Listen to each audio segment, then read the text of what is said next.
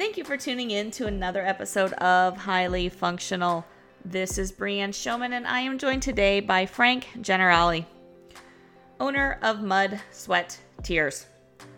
Frank and I had a great conversation, not only around his training as an endurance athlete, but how he takes what he's learned as an athlete to properly train his athletes.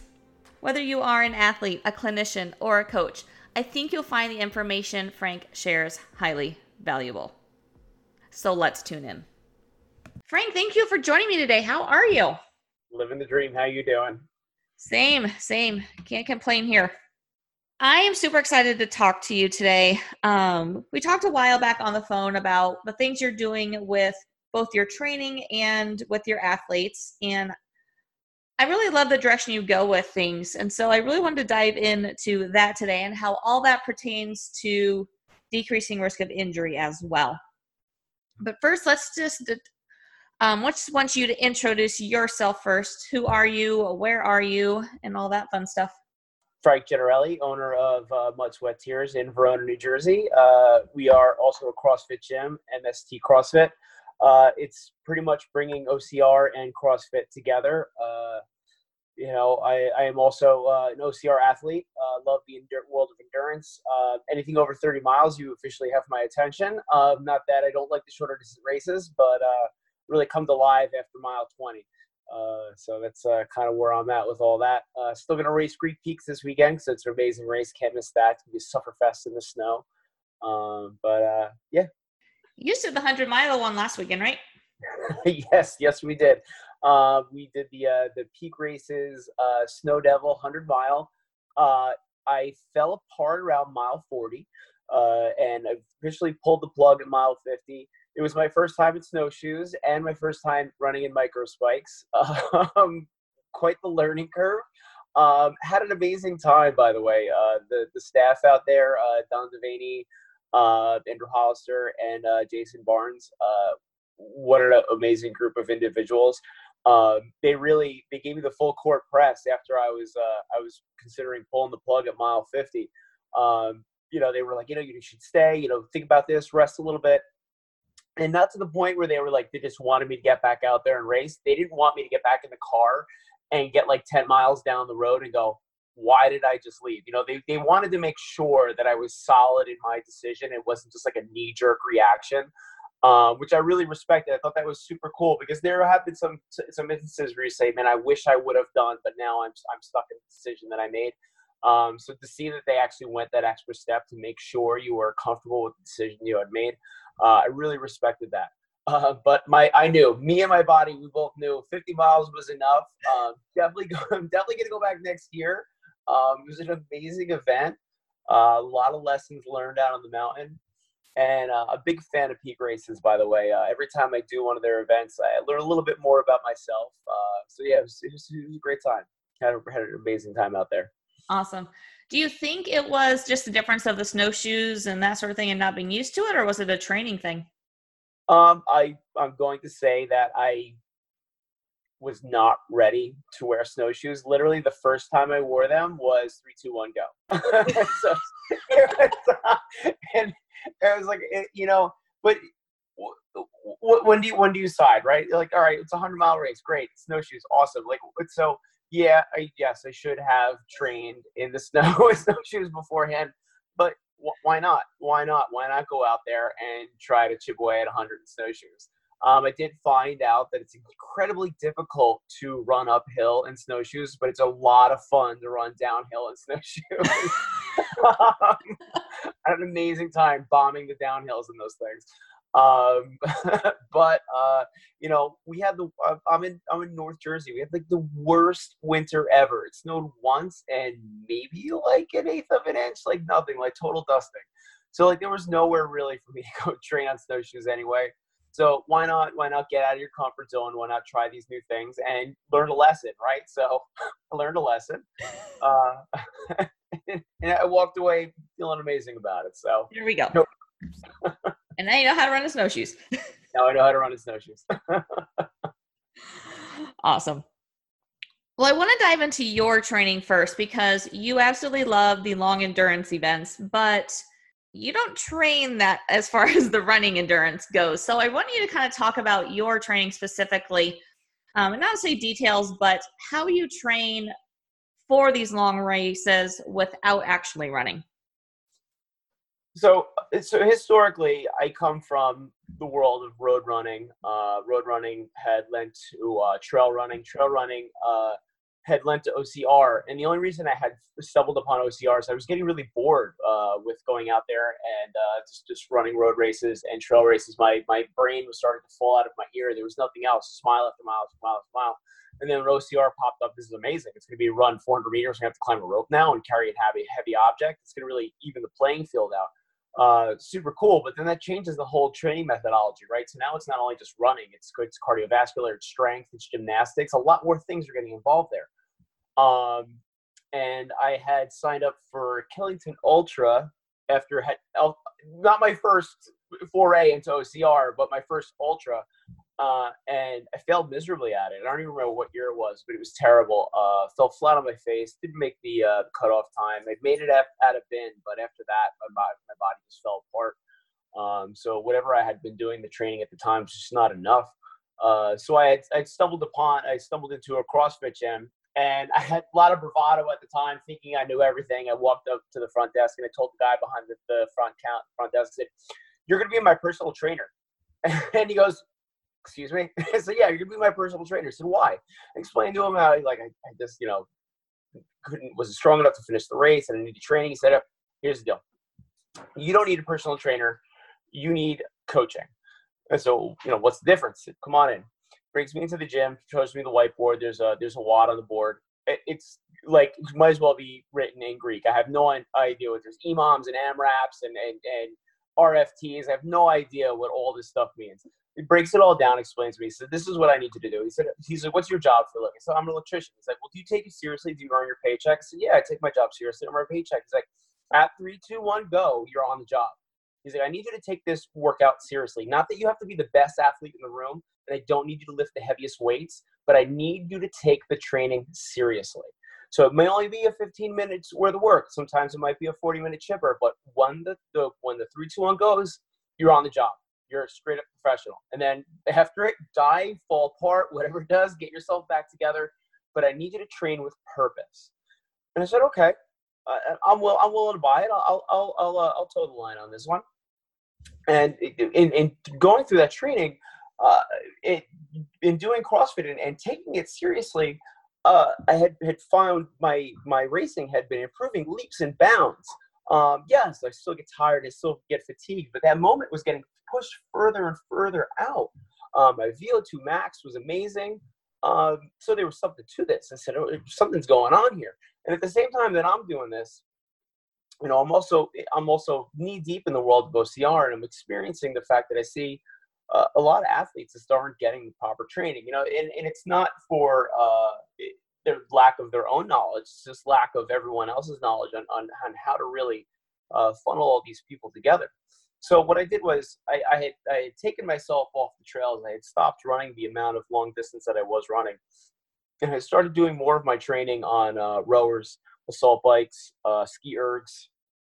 I still was doing my intervals on love air runners, by the way. A lot of great brands out there between True Form, Salt Runner's amazing. So I was doing a lot of my intervals on that, making my legs stronger, getting my gait back in alignment, because your gait goes all over the place once you're running outside.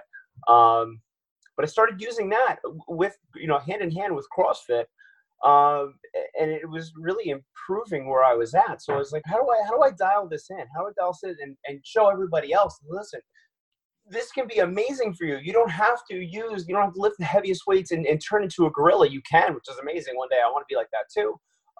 But you can use this to stay lean, build that muscle, and be able to fly, do those long distance races and be successful at it. So that's kind of where I'm at with all that. I do run from time to time, but not as high volume I had done in the past. You're really using the CrossFit, the gymnastics, and the endurance training.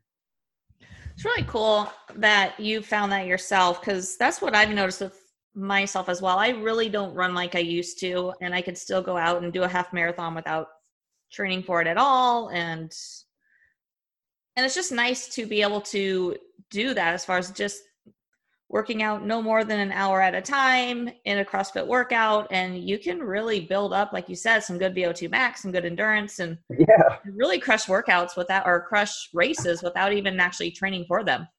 100%. So how does that, knowing that and experiencing that for yourself, how does that carry over to what you do as a coach and programming for your athletes? So we do a tier system. So what I used to do is I used to go ahead and everything's done in 8-week cycles. So I don't care if you're running sprint, super, beast, and ultra. It's an 8-week cycle. It's an 8-week of running, training, with a 4-week taper after that. And a little bit of math is being done. So you have to figure out when's race day. Then 4 weeks out from there is the start of the taper. Then 8 weeks from out from there is the start of the training. So what I used to do is, everybody, this is where you're going to run an ultra, you're going to train to run 30 miles. This is what we're going to do. And I'm going to start you out at a low distance. We're going to be doing some tempo runs in between, spoon feed you every day that you're going to be working out, your meals, nutrition, all that kind of stuff. I literally give you your entire life for the next 8 weeks is in my hands, and I'm telling you what to do, no questions asked. And what was happening is a lot of people. So you bump into a bunch of different kind of athletes because we're not all the same, right? You have the people that are runners. That's just what they are. They are runners, and they can run. They can run the 5 miles all the way out to 30 miles, no pain, no problem. They're good to go, right? Then there are the people that, by the way, I don't really buy into the fact that you need to train 30 miles to run 30 miles. Agree. Another discussion for another time. But some people want that. Some people want that. So you advise them. You tell them, listen, say, I don't think this is good, but let's have an exit strategy. But that's for another time.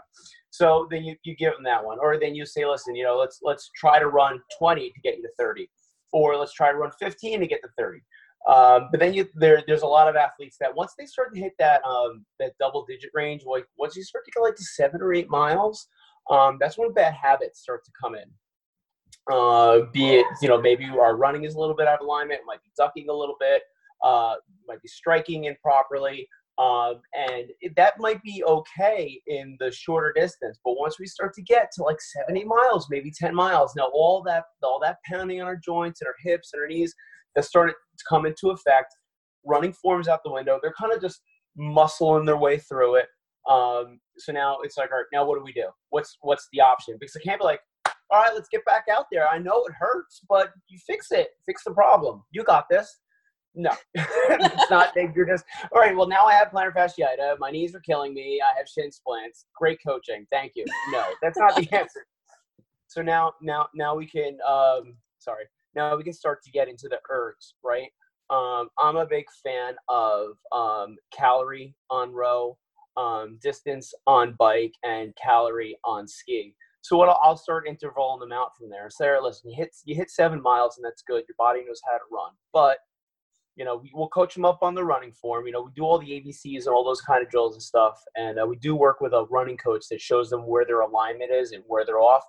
But if they're not doing the homework from there, we'll get them on the ergs. So we'll start breaking up the rest of their distance. We'll start breaking it up. All right, well, now you're going to have to do a 30-calorie row. And I want you to open it up because rowing for calories, rowing for meters, two different things. I know a lot of people that don't know CrossFit that are listening to this don't know the difference, but you know the difference. So it's like, so you're open it up when you're doing calories, and then we'll go over to the bike. Now your bike is kind of like your cool down. Not that I want you to sandbag it, but we're going to go for meters on the bike rather than cow bike, because cow bike is miserable. And then we'll bring the heart rate back up on the ski.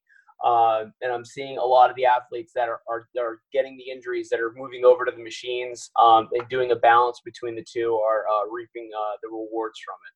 So and that's pretty much it's an amazing thing. That's awesome. And I love that you have a running coach that actually works with their technique, because so many times it's a running coach just does the speed work and that programming side of it, but really doesn't address the speed, doesn't address the technique or the strength side of it. And that's so important. I'm gonna stop you because I have to let my son in the house. 2 seconds. Go for it. All right, I'm back. Thank you. You're welcome. Gotta play, Dad. Sorry about that. All right, no problem at all. Go ahead. No problem at all. Having the running coach. Yeah, but I just absolutely love that you have the running coach who actually addresses the technique, because it's an area that is so often missed with people that, like you said, is so important into these injuries that we get. So not that I want to blame our public school system, but go for it. Here's the deal. Especially when sports are involved, like a football team, any kind of sport, right? Everybody, let's go run laps. Track is the worst, by the way. So it's like run laps, right? Are you gonna show them how to run, or are you just gonna tell them to go run laps, right? Because I can hear all their feet hitting the ground and their hips and knees and ankles they're screaming at me right now, but they're running laps, and that's super cool.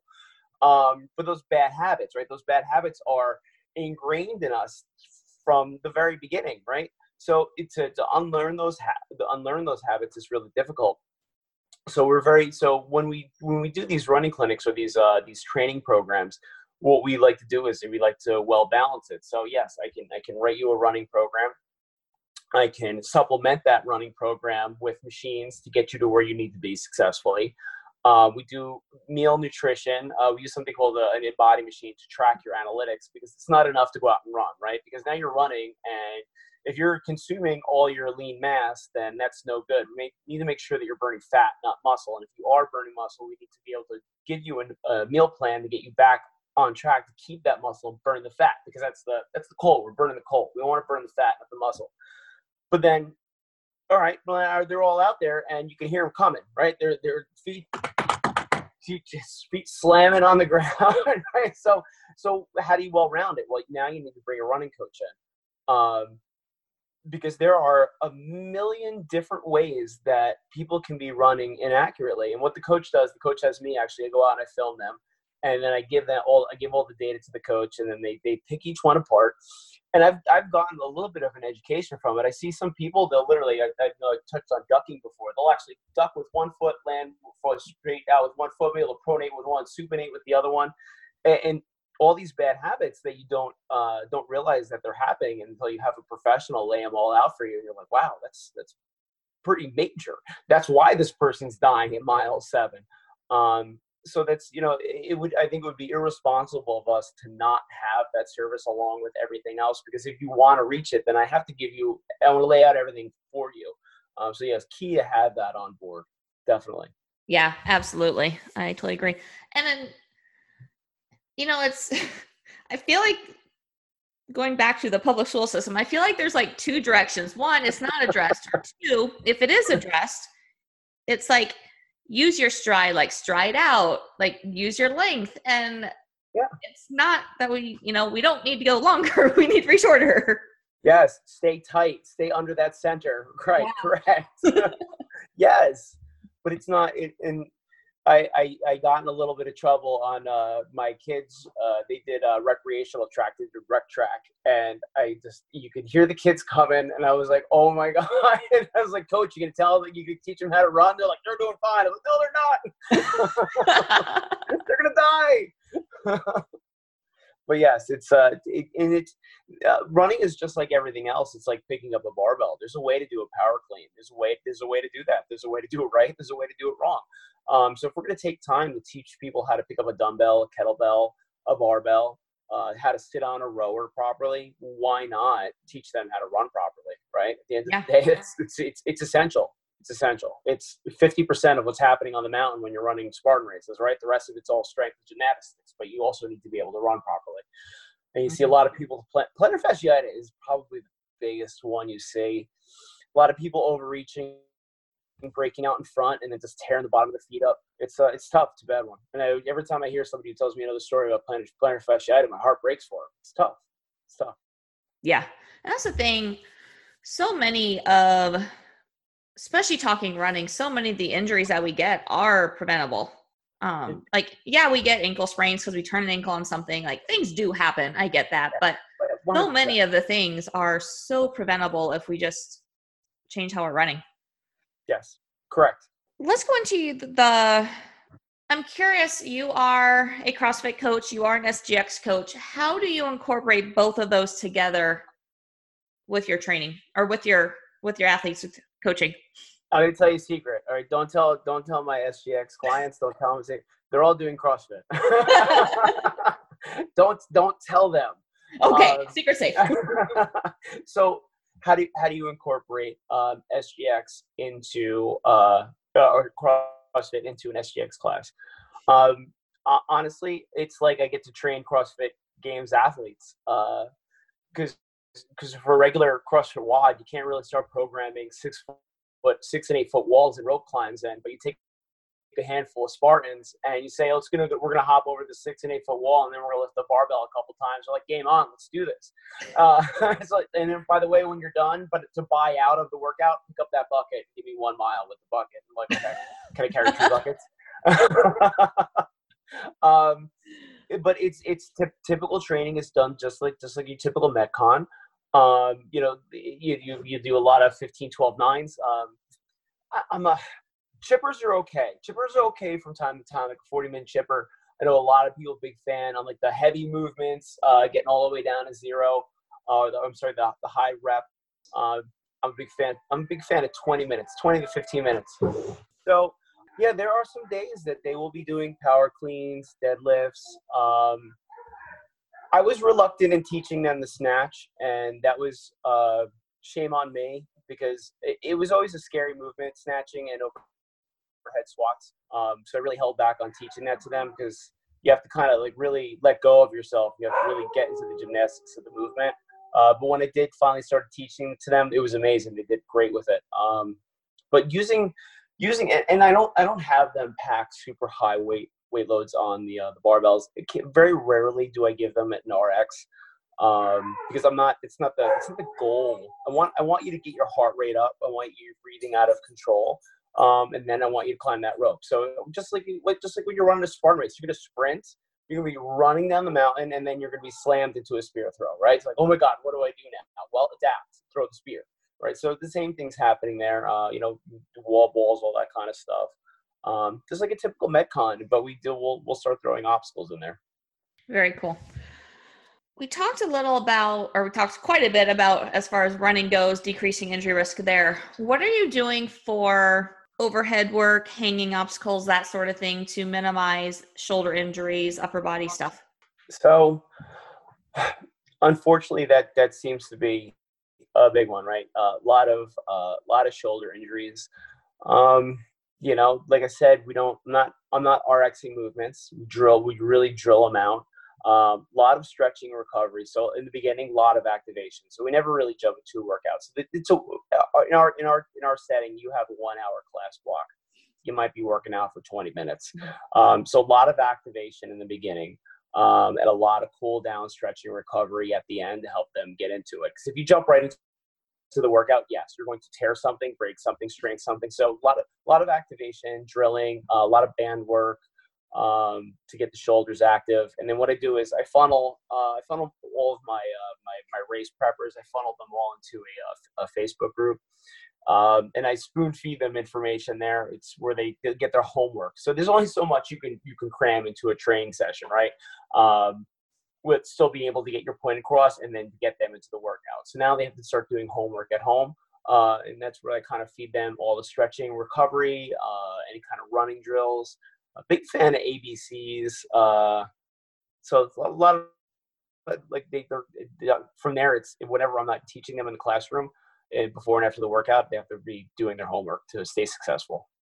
Cool. That's our job as coaches, to also make sure we're feeding them that information. Yeah, absolutely. And it's an area I think that's missed with a lot. Just the people I talk to and the gyms I've been in, it's just an area that's missed a lot, that they're great at coaching, they're great at what they do, but all that other stuff is definitely neglected.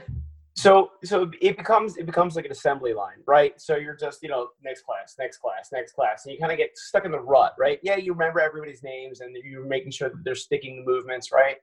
But what's day two? What's plan B, right? So you have to give them. There has to be some kind of resource where they're getting their homework for. Like my CrossFitters, we have Olympic weightlifting classes. That's twice a month on Saturdays or Sundays, where you come in and it's literally a 1 hour session of a power clean. That's it. You're just going to power clean, empty barbell to full barbell, find your 1 rep max. This is how you do it, progressions, all that kind of stuff. Same thing needs to be done with your stretching, recovery, activity, reactivation, all that kind of stuff. That needs to be happening with everything else. So it's where we have to put our coaching hats on and really start to earn our pay to make sure that they're getting through this stuff injury free and being successful in getting out to the race. Absolutely. Not that I want them to hurt themselves at the race, but I definitely don't want them hurting themselves in the gym. Right. Pretty much. It's kind of what it should be. It's like I tell myself, finally, after I got injured multiple times, but it's like, there's no point in pushing it in a workout just to potentially get injured. Like if you're in a competition, a race, that's different. But you should totally different. There should be no reason that you push past that injury point in the gym. Yeah. No, that's a huge thing that so I'll do weekly check-ins with our race preppers, and there's no such thing as pushing through, right? So great, you push through the pain and now you get a worse injury, right? Mm-hmm. There's no such thing as pushing through. And you also have to teach them the difference between sore, tight, and pain. Pain sharp. If it's sharp, retaliate. Back out. Stop what you're doing. Right? That's your body telling you, hold on a second, something's wrong here. Tightness and soreness, totally different thing. This is something that can either be fixed through resting, some rolling, stretching. But once we can educate them on that, the difference on those things, and to not be a hero, right? So I'm going to say it, and I'm going to get hated on. I'm not a big fan of sparring up. I think that I think the phrase has been taken out of context. So if you have completely shattered your collarbone and your ankle's completely blown out, there's no reason to continue, right? So like that I think that's irresponsible. But if you feel like you really can't finish and it's more of it's an internal thing or a soreness thing, and you just are fatigued and you're reaching down and you're finishing, then that's something totally different. So I think the re-education of that nomenclature needs to be done, because there are people that will just, they'll just to get their name on the board, to say I did the best in this workout. They will push through pain, and then you won't see them for a month because they're completely injured themselves. So to re-educate with stuff like that is key, because I love each and every one of my athletes, and I want to make sure that they all make it through successfully. So yeah. Yeah, I agree with that 100%. That there's so many, and I mean, I see it all the time when I'm scrolling through the different pages on Facebook, that all these people with injuries are going to race anyway and all this stuff. I'm like, it's not like, yeah, some things can be pushed through, but most things you shouldn't. It's not worth it. Yeah. And so brief history myself, I had a hard lesson in that one. I had torn my rotator cuff, separated my bicep, and had a greater tuberosity fracture of my humerus chasing a dog. But I have to go to Killington. I got to run the ultra, and I'm trying to do the math in my head on how to do the race in a full pillow sling, locked out. Can I do one arm burpees? How can I get up to Duck March? I think I could probably climb a rope and carry a bucket with one arm. Like, I'm starting to do the math, and I'm like, wait a minute. What am I doing? This isn't going anywhere. So there, FOMO is real, right? There's the fear of missing out. There's also the fear of you losing what gains you have made, right? I've been so successful up at this point, and then if I stop moving, then I'm just wrap me up in the Shroud of Turin. I'm done. It's over. Like, my whole racing career is over because of this.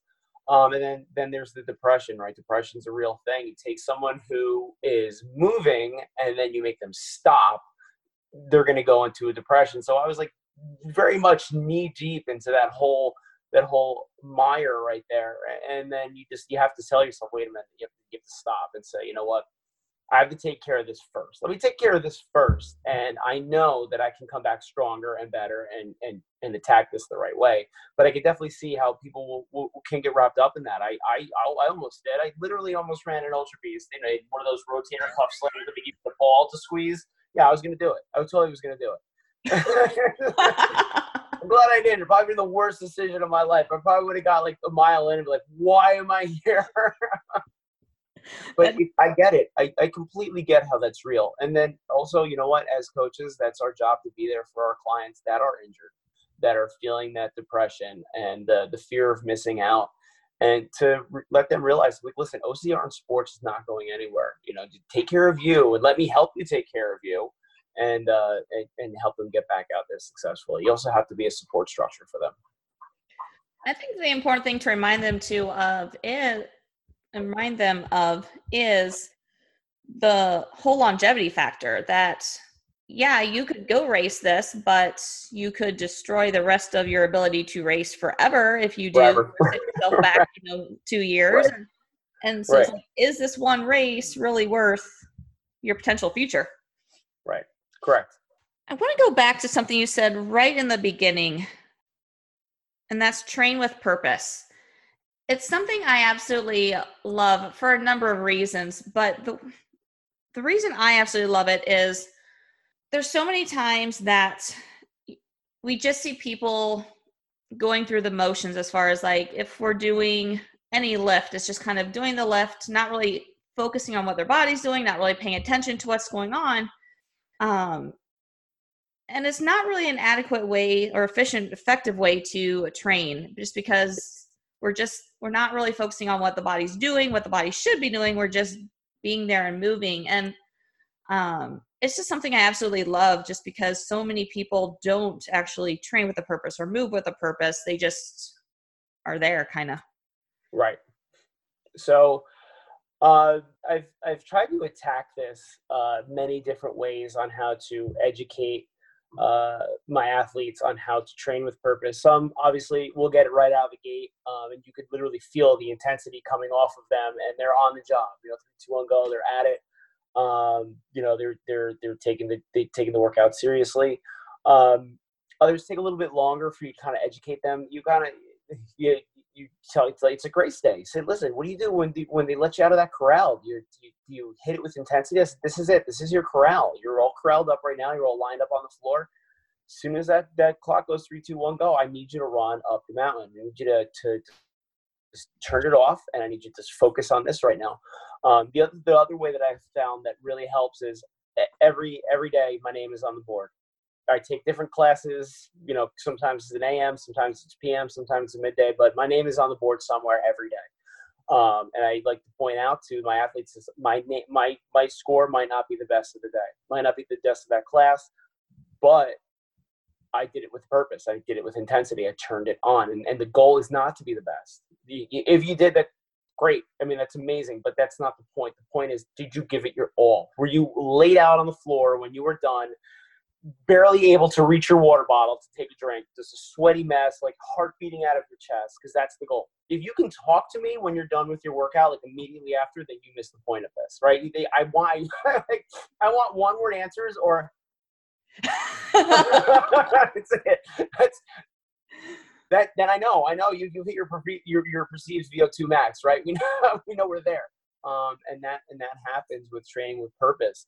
A lot of people, which is the downside of training with CrossFit, is a lot of people, they want to, right out the gate, they want to put plates on the bar. They want to, be it a 10, 15, 25, 45, whatever, they want to put plates on the bar. And it's hard to get past that point to explain this. So listen, as soon as you nail this form, we can start putting plates on the bar. But until then, I'm going to start going around the room, and I may be taking weight off of your bar. It's going to happen. And I'm not shaming you publicly, but I need you to get this right. As soon as you get this right, a whole new world is going to open up to you. But if you start with bad habits, you're going to end with bad habits, and you're going to hate this. So it's it's a slippery slope. But training with purpose, training with intensity is key. Is really the secret, because you can take two different people and you can go through the same workout and get two different results, because one person may be training with purpose and the other one might not be. So it's educating them and finding different ways, because you can explain the same movement to 3 different people, but you might have to explain it 3 different ways, because the other 2 people aren't going to get the first way that you explained it. It's just how it is. It's how we perceive things. Yeah. And it's really interesting as a coach, you can really pick up on who is training with purpose and who isn't by how much progress they're making. You know, if you haven't seen any progress from someone in a year, then it kind of goes to show that they're not doing. So yes, like a regular CrossFit gym for our CrossFit and our SGX workouts, names go on the board, times, weight loads, all that kind of stuff. So they can journal themselves, they can track themselves, and you can see the ones that start to take pictures of the board or start getting their own journals. You can see it happening. You can see the gears turning. They're starting to understand on how to track themselves and how to be more successful at it, which is super amazing. Moreover, with our race preppers, when they go out on their runs, same thing, like a regular WOD, they, let's say on week 6, they're running 15 miles or they're getting 15 miles plus obstacles in. There's a start and finish time, and every athlete's name on the board, we have a start and finish time. But what we do with that is we actually take their times and we figure out their splits. And then we consult them and say, listen, Frank, where are you going? I'm going to Citi Field. You want a podium? Yeah. So then we'll start to go through all the athletes that are going to be signed up that day and say, listen, these are the people that have taken podiums before. This is their finish times. This is where you need to be.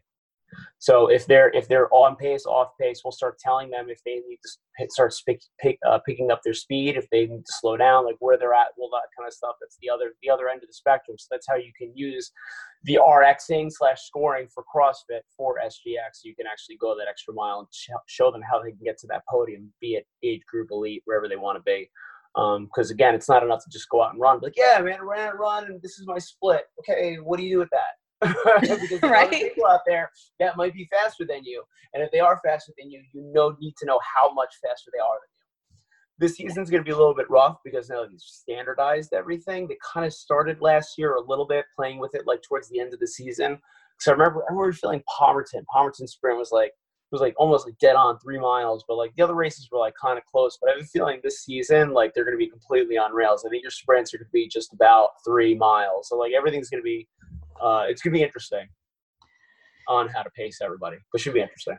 Yeah, it really will. And yeah, it's going to be one of those years where you can't compare times to previous years because the distance has changed. And I want to say the sprint here was 3.4.